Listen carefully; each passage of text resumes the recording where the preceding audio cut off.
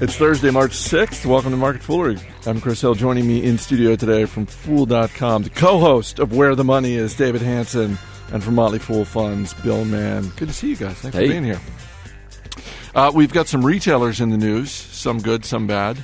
We're going to talk a little bit about the situation in, well, I guess in Ukraine. For the moment. And who knows where it is now? We will share with you the greatest new app of 2014, and we'll dip into the full mailbag. But let's start with Costco, which is down a couple percent. Their earnings they weren't bad, Bill, but they were definitely a stumble of sorts. And this is the third straight quarter that they have come in under expectations. I know this is a company you've watched closely for a long time. How concerned should people be about this three-quarter trend? Not really. Okay. I mean, honestly, Costco is still winning its segment, and the thing about Costco to me is that when you draw a line through everything else, Costco basically benefits from most of all, 95% of its earnings turn out to be membership dues. Like when you subtract it all back, everything else is kind of passed through. And from a membership perspective, they're fine. I mean, they added members.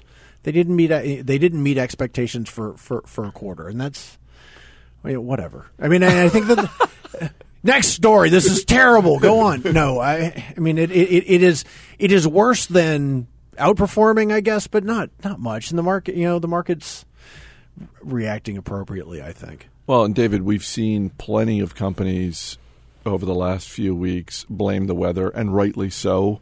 Some more than others when you consider where their locations are concentrated. But in the case of Costco, yes, they're subject to the weather just like everyone else. And I'm not a Costco member, but it is one of those. You're like the one. But it is one of those places that, unlike a coffee shop or something like that, where if you don't go one day, well, that sale is basically lost.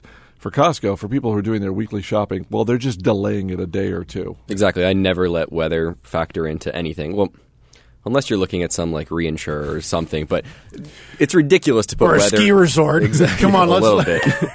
It's ridiculous to put weather into the equation, especially for Costco. When you're valuing a company, it's the value of all future cash flows today. It's not the cash flows of one quarter. No. When you look at Costco, Bill, with the stock, and obviously down just slightly today, where do you put it in terms of its valuation? Is it fairly valued? Is it a little cheap to you right now? Well, the thing that you recognize, and I don't want to get too deep into accounting here, but the thing you've got to recognize about Costco is that generally speaking, when they set up a new warehouse, they own the land and the building themselves. And so if you were to back all of that out, Costco is pretty cheap where it is, just on an asset basis. So that's another reason why when the earnings come out, I go, because there's a lot of stuff that when you tease it out of the balance sheet makes Costco a whole lot more valuable than it would appear. Another retailer having a much worse day is Staples. Shares are down more than 15%. That's bad. At least when we walked into the studio. David, yet again, a retailer with a disappointing holiday quarter. The headline for Staples right now is that they are going to be closing about 10% of their stores in North America. Is that going to stop the bleeding? Probably won't stop the bleeding, but it's a good move. Yeah, you should close your stores. Mm-hmm. They're underperforming, and they're trying to move online. Last year they came out with their kind of reinventing the business. Let's get online. Oh, well, yeah, I'm glad you realized that in 2013. Oh, the internet. The internet might be important. That crazy internet thing wasn't such of a fad. So looking at this type of retailer, and it almost falls into the same bucket, not the same bucket as JCPenney, but you look at the stock, and the stock is cheap. But as you have to ask yourself, what kind of investor do you want to be? If you're a foolish investor, it becomes very hard to try to identify these businesses that are not good businesses that have really attractive valuations. So what do you want to do? Do you want to own a really good business? Because in that case, it gives you more leeway with that valuation. You can be wrong about your valuation but still be successful in a good company because they're generating cash, because they can reinvest. But when you have a company that's just flailing in the wind, you better be dead on with your valuation and be right about it. And that's just something that's very hard to do over and over. That's why you don't see a lot of people buying companies that fail and just timing it perfectly. Yeah.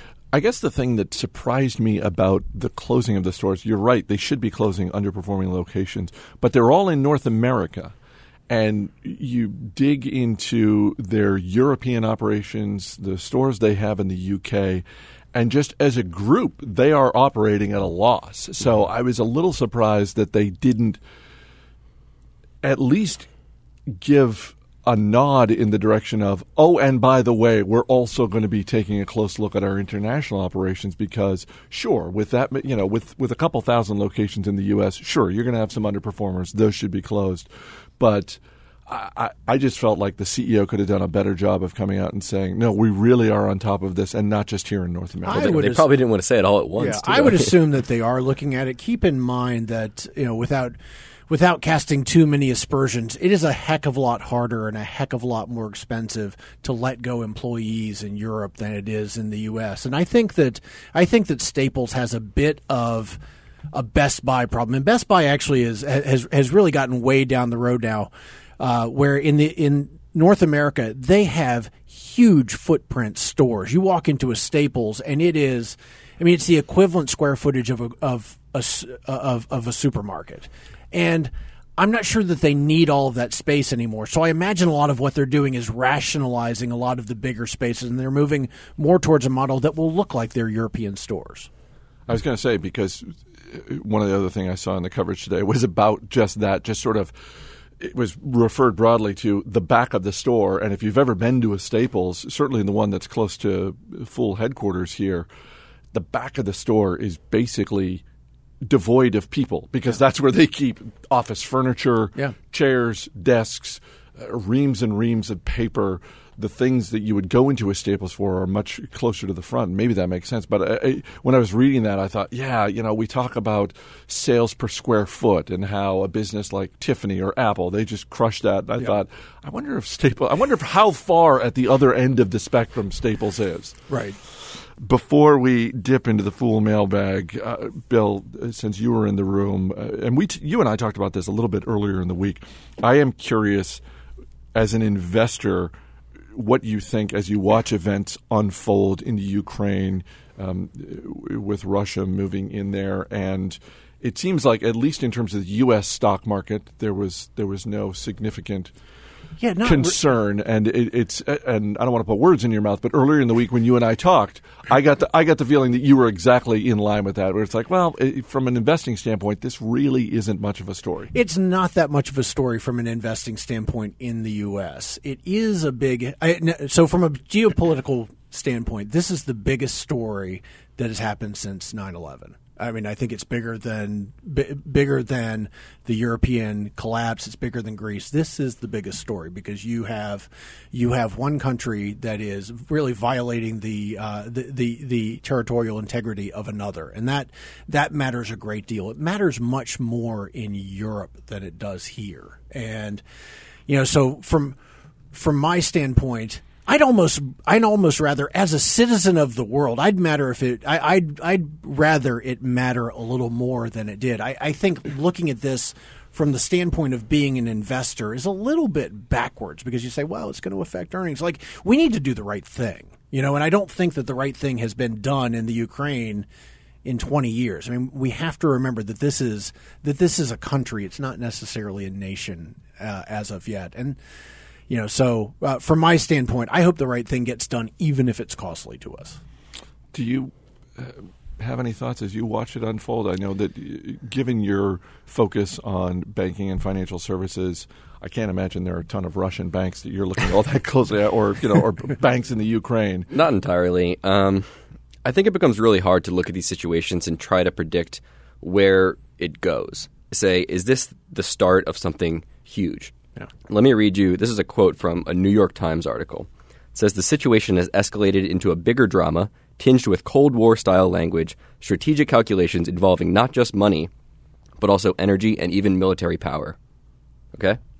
Yeah. That's not about this situation. That was a quote about Cyprus last year. So we have these things crop up, and everyone says, this is the start of World War III. It's Cyprus. It's the Cyprus bailout. That's going to be the first domino to fall. And now we have this. And it completely unrelated. I mean, completely unrelated. Completely, and that quote could have been in an article about Ukraine and Russia and all the implications. So it's very hard to say this is the start of something big. It always looks like it's going to be, but we don't really know. I like what you did there. That was tricked you. I believe the magic people call that misdirection. Yes, a misdirection. Before we get to our final story, you can always email us, radio@fool.com. You can hit us up on Twitter. We talked yesterday about the Girl Scout cookies. And so from Tobin Anthony in Great Falls, Virginia, he writes, suggested panel question for today's podcast, new Girl Scout cookie flavors. Bacon. Next. And he suggested bubblegum crunch. What? Bacon. From someone on Twitter who identifies himself as @RobRob, pumpkin chocolate chip fortified with extra gluten. And I had made the point yesterday that I was happy about the fact that there were no new Girl Scout cookies this year. They stuck to their knitting. They didn't try and roll out some of those new ones were just terrible. And Rob pointed out that in fact there is a new cookie this year. It's just being test marketed in a few places, so not here in the DC area, but it's gluten-free chocolate chip shortbread. Of course. There have been worse. That's all I'm going to say. There have been worse there. Speaking of bacon, you may have seen stories about a potential bacon shortage. Certainly, earlier in the week, there was the Chipotle story about the avocado shortage. But don't you worry. They call it the avocapocalypse. Guacapocalypse. Fortunately, there is now a new app for the alarm clock function on the iPhone where you can wake up to the smell of bacon. And I checked this out. This is on the iTunes platform. And this is brought to us by the good people at the Oscar Mayer Institute for the Advancement of Bacon. First of all, I didn't even know that existed. Second of all, how are you not a board member of that? Why aren't we there? What are we doing? Why aren't we there? Now, the thing about this, you can download the app, the app you can download just gives the sound of the sizzle of bacon in the frying pan. But to get the smell, you have to apply. They're only making a set number of this additional hardware, so you can apply at wakeupandsmellthebacon.com. All one word, wakeupandsmellthebacon.com. That's a pretty tough tease, don't you think? Like when you wake up and you smell bacon, that's like 10% of the way there to bacon happiness. Right. Like there's the eating of the bacon part that this doesn't promise.